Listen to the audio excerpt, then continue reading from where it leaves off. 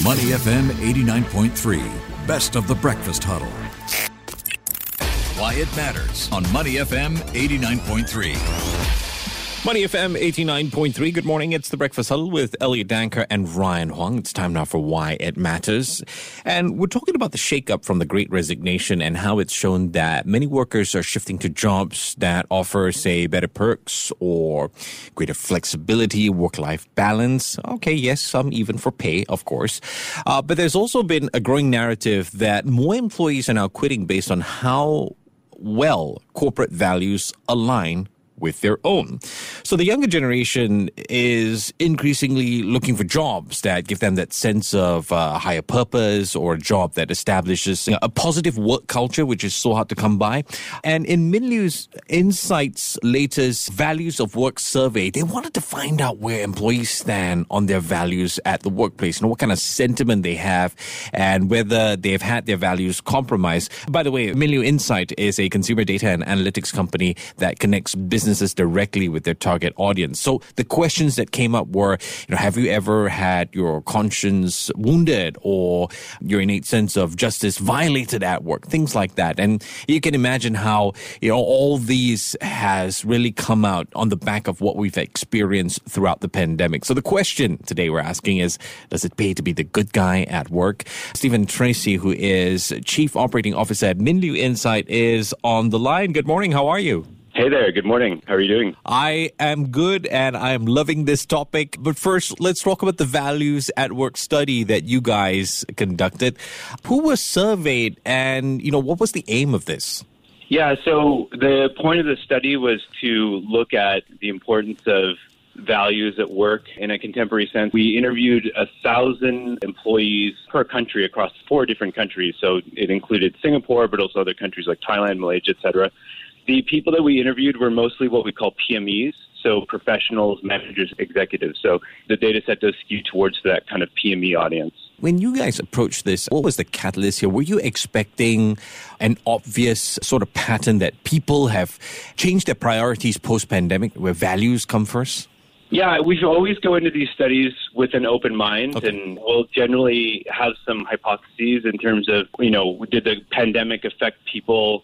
There's obviously this current trend about the Great Resignation, so that was definitely a trigger for us to carry out the study and try to understand what's the mindset of PMEs in the workplace today. Very interesting. I have quite a number of expat friends, and there's always a comment about work culture, especially if you've worked in different countries, right? Right now, though, how do employees in Singapore feel about the work environment? It varies, and it can vary by things like age or the level of the company. But overall, we did see that currently the majority of employees are fairly positive about their workplace in terms of they like their colleagues. We found that 73% of all respondents in Singapore said that there's a culture around helping each other in need, and also 85% in Singapore said that they're usually able to do their job effectively. So there's some good things here in terms of the quality of the work environment. On the other hand, though, there were some other things we found. One was that only 18% of Singaporean PMEs said that they believe that they have a sense of belonging in their company. And only 24% strongly agreed that integrity is valued at their company, which is important because integrity was also a quality in their company that's very important for them. It's also a reason that they would consider staying or joining a company. I do want to get into the potential details of why those numbers are so low. But just for context, was Singapore the only country you surveyed when it comes to this? I mean, did you talk to perhaps other countries, conduct surveys there? Yeah, we did this particular study in 4 countries, so it also included Thailand, Philippines, and Malaysia. And the results vary. In some questions, they're very similar. So, for example, one question that we saw fairly consistent across the 4 countries was some of those earlier questions I mentioned in terms of people feeling that they like their colleagues and that they enjoy the work that they're doing. We did see that Singapore was a little bit lower than the other countries in terms of the sense of belonging. Okay. I've heard the gossips in the pubs.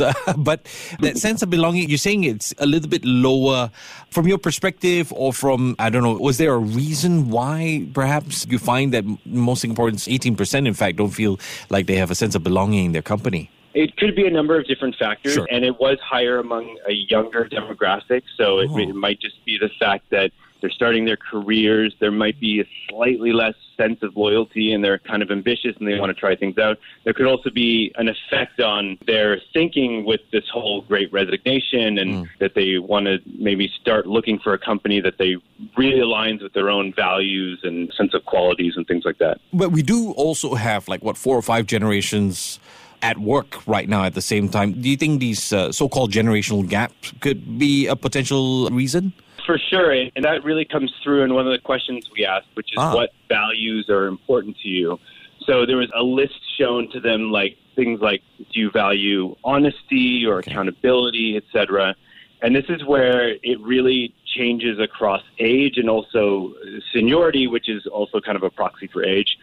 So if you look at like the younger demographics, the values that were most important to them were being able to take responsibility and mutual respect were the top two. If you go to the older groups or the more senior, the really important ones were things like quality of work. And I thought the clear communication one was kind of interesting because communication is obviously very important, but especially across the business, you can sometimes see communication breakdowns from that kind of senior group to the younger one. So it is something that was important to those junior employees. Values of a company, I mean, just looking at it from the perspective of job hunters, that's obviously very important. But what are your thoughts on what a person should do when they're trying to ensure that, the values are aligned? Yeah, so company culture is something that's become a lot more transparent with companies. In fact, a lot of the times when you go and look for a job, they'll have this whole section about what their culture means. And some companies do it really well, and some companies, I think, really are sincere about their culture, and others are probably creating this just because it's trendy and things like that. But you can generally tell, and I think employees do, when they ask questions in interviews or to the recruiters or they look on the website and read about company culture. And I think for the employees, I think it's very important for them to do their due diligence because culture and the environment they work in is really important to a lot of people, especially, the way that we work is so different now. Some companies have pushed people back in the office. Others have these flexible work arrangements. So do your due diligence, read about the culture and the environment they have. Do they talk about things like transparency and flexibility, but also ask questions during that interview process and make sure that it feels sincere in terms of the way the company talks about it. Actually, to be fair, what we're talking about is not new. It's concerns that have been raised over the years. I guess things accelerated because of COVID, or however you want to look at it. Why is it we still keep talking about these things?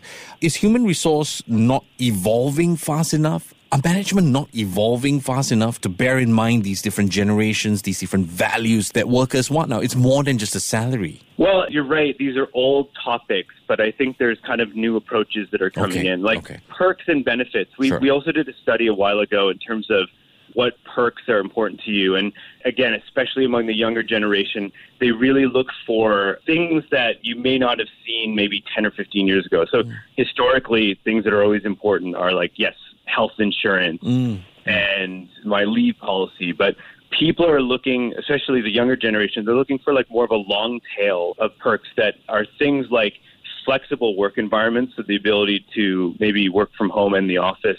Also things like gym subsidies. Mental health subsidies are maybe not a new thing, but they're being adopted more by companies. And you also have these new companies that are rising to support this stuff. So e-health companies that are supporting businesses to provide mobile-based therapy sessions and things like that. Probably need a very customized approach to hiring person to person. I don't know how HR is going to achieve that. But I do want to talk about this really interesting part about the survey. The study found that almost half of Singaporeans, I think about 46%, willing to work in a company where its nature requires them to go against their values. Wait a minute. How come we have this spectrum as well? Yeah, so the thing about the results is that you always have these different cohorts within the data. And it's interesting that because on the one hand, you see the majority of people saying that integrity is important to them at work. But we did see there was a question, which is the one you mentioned, which is, would you work in a job where it requires you to go against your values? And the example that was given is like working at a fashion company that might be a polluter or something like that. And only in Singapore, 6% said it doesn't matter to them. Yes, they would work at a company that goes against their values. And about 40% said yes, as long as I don't have to do anything illegal. It's interesting because it sounds like it conflicts with the other point. And keep in mind that 40%, it's a cohort. There's still 50-ish% that say, no, my values are important to me and I'm looking for a job that fully aligns with my values. I think that 40% represents a group of people where maybe they prioritize money a little bit more. And as long as there isn't harm being done to the sense that it's a crime, that they are willing to work at a company and prioritize that career progression in the short term.